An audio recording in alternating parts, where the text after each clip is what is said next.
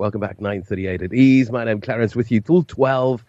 Views and news, and of course your calls now for the Naked Scientist. Welcome, Dr. Chris Smith. It's good to have you back. I can tell you the weather in Cape Town. Good to talk to you. Decidedly Londonish, dark grey and wet today after 34 degrees C Thursday. A beautiful day yesterday. That's where we are today. Than what we've been having. Yeah, I believe it's been pretty dark on your side. Okay, we're going to go straight into the questions. Question in: can animals see color? And does the bulls in bullfighting, do they recognize the color red? Right. Animals have a retina very similar to our retina, which is the light-sensitive sheet of tissue at the back of your eye that contains cells that can take energy and light waves and turn them into nerve activity that the brain effectively interprets as what we see. Now, what gives us our colour vision is a population of those so-called photoreceptors, which are called cones. And they're called cones because they really do look like a cone shape down the microscope. And we have 3 different kinds of cones. And in those cones, they have a chemical called rhodopsin, which is sensitive to different colours of light. And we have different rhodopsins which see different colours, and that's why we have 3 different cone types, because they see 3 different essentially colours of light. A bit like the red, green and blue that we use to build up pictures on a television screen, we have cones that see different parts of the light spectrum and respond best to them. And the way the brain works out what colours we're seeing is that it looks at how active each of those different cones are to the light that's coming in, and works out when you blend those different lights together, that's what colour you see. Now, animals have exactly the same thing, except that many of them don't have 3 colour cones. They have just 2. So unlike our 3, which means we can look at a broad repertoire of different colours and resolve the differences between colours which are quite close together in the colour spectrum, some animals can do that. Monkeys are very good at seeing particular colours, and probably because that's how they're able to choose fruits and so on that are and aren't ripe, which would make a difference to how well they can feed in the kinds of environments they live in. But other animals only have 2 colour cones. Cows, for example, are what we call dichromats. They only have 2 particular colour cones. As a result, the repertoire of colours that they can clearly resolve, and the same goes for dogs, is more limited. And so that means that they may muddle up, a bit like a colourblind person, some colours which you and I would look at them and say they're totally different colours. To some of these animals, they will look an identical colour. So if you put an object of that colour on a background of a different colour that they can't see, then they'll end up with the object disappearing. They won't be able to see the red ball on the green background, for example, because the 2 are viewed as the same colour to their brain. And therefore, it's a bit of a myth to say that some animals can't see certain colours. They can see all colours, but they can't resolve the differences between some colours, if that makes sense. And so a bull in the bull ring will certainly be able to see a person running around waving a red sheet, but it won't necessarily be the same red that you're seeing, because your eyes have the ability to discriminate all these different colours. They will be seeing colours that look very similar to each other, despite being different to us, but they can still see the object, and they'll still see the object moving. And is that red sheet a trigger? Well, you could argue that you put an animal into a very stressful situation, which being in a bull ring is going to be an intrinsically stressful situation. You've got someone running around aggravating the animal, perhaps hurting the animal. You've got noises from the crowd, so you've got that hostile environment. This makes the animal stressed. So anything that it sees which further stresses it or is perceived by it to be a threat, which a person running around who occasionally hurts the animal and then waves something at it, this would be a threat to that animal. Of course, it's going to respond towards that object in a way that is a trigger. Yes. Now, let's go to a voice note. Joe, what have you got for us? Hi, Clarence. I've actually got a question regarding to Chris Barnard. We spoke about him earlier in this week, and I watched some of his interviews on the internet. Very interesting. But what's actually the process of getting a new heart to start pumping in a body? Thanks. It's Ivan. I'm calling in from the Netherlands. Bye. Thank you, Ivan, from the Netherlands. The context, Dr. Chris, is that Chris Barnard would have been 100 years old. Well, yeah, at this moment in time, 101 a little later on this year. An amazing pioneer, and obviously look what's come in his wake. When we do a heart transplant, obviously very, very complicated surgery and needs a very skilled person. But basically what you're doing is taking a heart from a donor person, and ideally a person who is a really close genetic match. In other words, the chemical markers on the surface of the cell are almost the same between two individuals, and that can be done. You then take the heart out of the donor person and you put it into the recipient person. That's the basic premise. What do you do in practice? Well, in practice, what you've got to do is to make sure that the organ doesn't deteriorate in the time that you take it from one person and put it into the other. When you take a healthy beating heart from a donor, this is warm tissue which is burning a lot of energy, and it's actively contracting muscle, and it relies on a rich blood supply from the coronary arteries to keep that muscle supplied. So if you just took the heart straight out of a person in a hot state and then put it into a recipient person, that would be like having a massive heart attack, which happens when we block a coronary artery and we deprive the active muscle of its blood supply. And you only have to look at someone who's having or had a heart attack to know what the consequences of that can be. So what we do is prepare the person, the donor, to donate their organ. The organs are cooled down. They are fed a solution of something which slows them and then stops the heart beating because it puts the cells into a state of suspended animation at low temperature. You then transport the heart, because very often where the heart is not where the person who needs the heart is, so you've got to bring the two together, and stopping and cooling the heart puts its metabolic rate down and means it burns energy much more slowly, therefore the rate of deterioration is much slower. You then get it to where your recipient patient is. You've got them prepped and anaesthetised, and you've opened them up so that you can see their own heart. And when you know that your new incoming heart is on the way, the surgeons will already have done a lot of the preparatory work to get the person so that they've got a machine replacing their own heart for them. So their own heart is going to be removed. The machine has taken over the pumping action of the heart in the near term. You then put the new heart in, and all of the fine stitching and so on and suturing to connect the main blood vessels is done, and then the heart is rewarmed, and it is flushed with a solution that that brings it back up to close to body temperature, and you flush out the things like potassium that have been put in there to stop the heart from beating and reduce its metabolic demands, and that then enables it to reanimate itself. And it sounds like a bit strange, but heart cells have their own intrinsic beating rhythm. And if you take heart cells, even from a developing embryo that's literally weeks old, and put them in a dish, they beat of their own accord. They are so-called myogenic in rhythm. The beating rhythm comes from the muscle cells themselves. So as soon as the heart comes back up to temperature and is metabolically back to normal, it will restore its own beating. And as the surgeon puts it in and begins the rewarming process, they will then watch and see that heart that they've just put in effectively come back to life and start to beat of its own accord. And once they're happy that that's happening, there are no leaks in their suturing, then they close the chest up, and the person then should make a full recovery. And the outcomes from these surgeries now are just outstanding.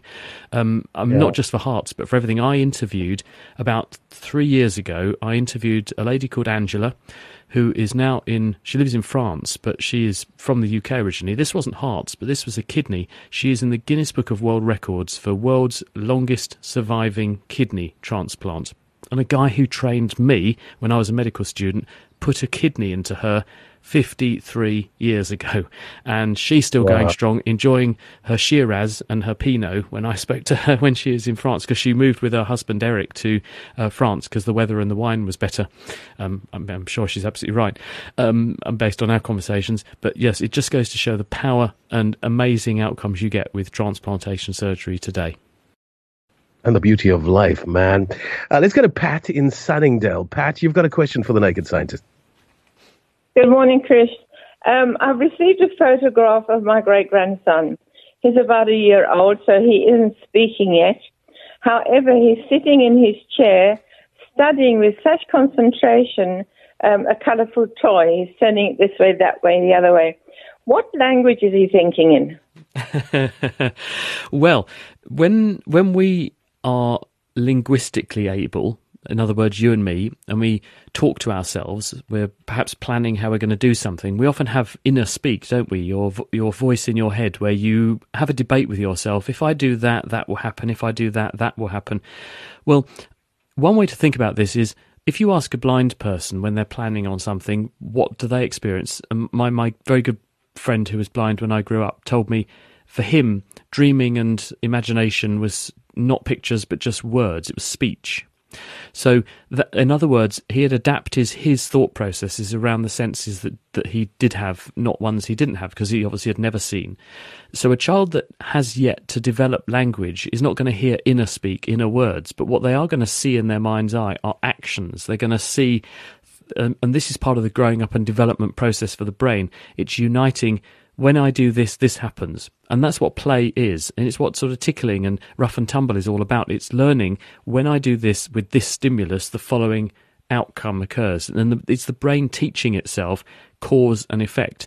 So him playing with a toy and looking at things, it's the brain effectively interpreting and making sense of the environment, but there's no language yet fully developed around which to hang that. But from about the age of 1, words do begin to assemble. The children are beginning to build a vocabulary.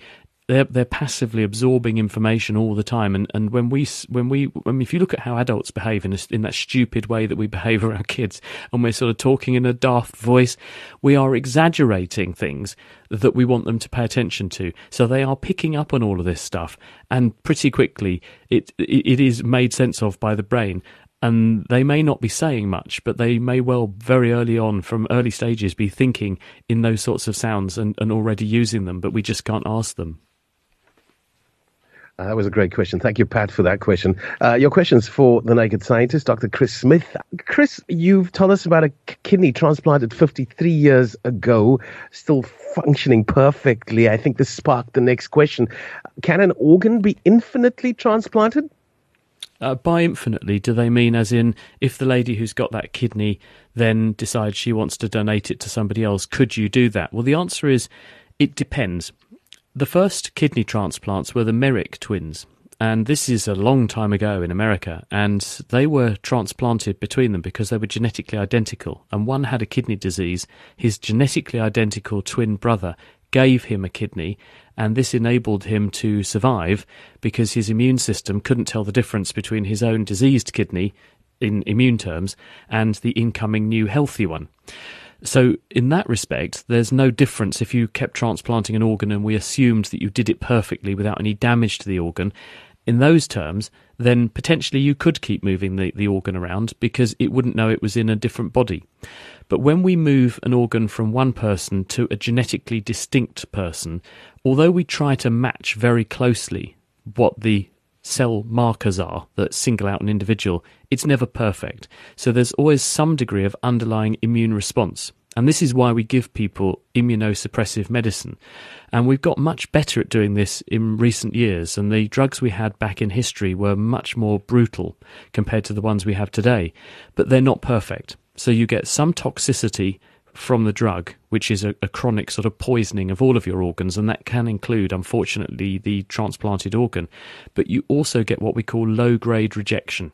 The immune system does tolerate the new organ much better than it would have done in the past, but there's still a degree of slow progressive damage going on to the extent that it slowly ages that organ faster than time would naturally age the organ in its original starting person. So you couldn't keep on moving organs like that because they do deteriorate with time.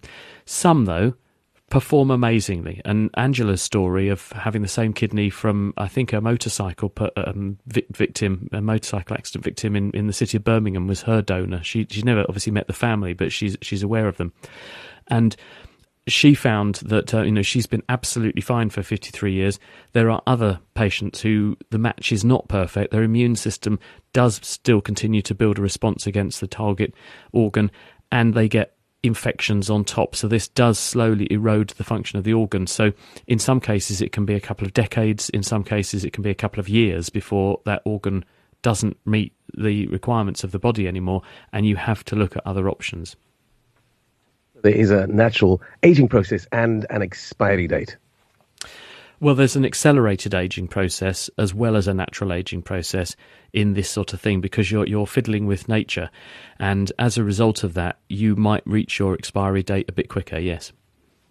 Gotcha. Okay, so we have a voice note in also on the topic of transplants going to the stomach. Take us there, Joe. Hi there. Question for the doctor there is, while you're talking about heart transplants, is it possible to have a stomach transplant? Thanks, it's Clint. The answer is yes, and we do in our hospital what we call multivisceral transplants.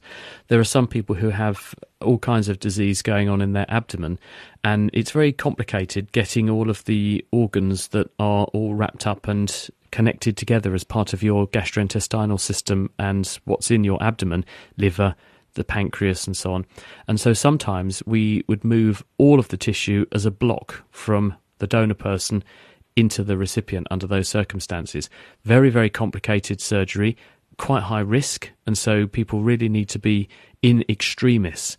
You need to have done a judgment and made a risk-benefit sort of judgment on, if I don't do this, what will be the outcome for that person? And if I do this, these are the risks, but despite those risks, they're still going to be better off probably.